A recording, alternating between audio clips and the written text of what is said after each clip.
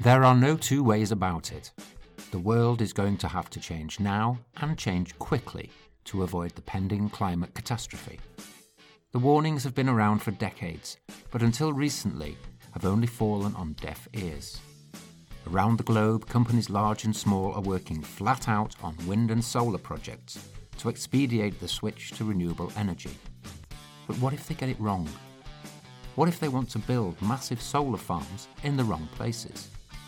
Who will help the local residents when global corporations have already invested millions in vast projects that might destroy their water supply? There is no white knight coming to save anyone. No.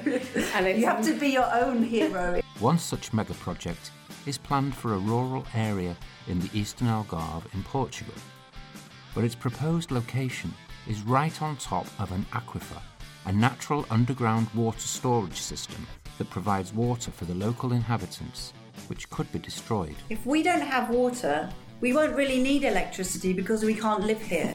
On top of that, the area still has some rare, untouched wildland and natural habitats for flora and fauna. We work with a few partners from other associations, and one of the oldest ones in Portugal is Quercus. A woman from there told me recently that only 4% of the Earth's surface is truly wild land.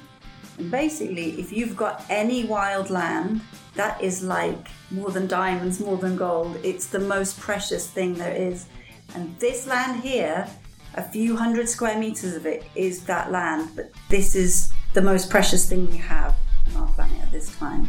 Solar at the possible cost of destroying the water supply? Doing things which destroy nature in order to protect it is madness, and that's what we wrote in our open letter to the newspaper in Bilbao. We cannot tolerate a madness that allows destroying the planet for the sake of saving it. It just makes no sense. And these big renewable energy companies are meant to do no harm, right? So we've got a company, a potential company, that absolutely says they only exist for generating energy in a way that is sustainable with our planet. And we have a real life example of where it obviously doesn't. Listen to the full episode, A Solar Farm at What Cost, right here on The Change Troubleshooter. Available now wherever you get your podcasts.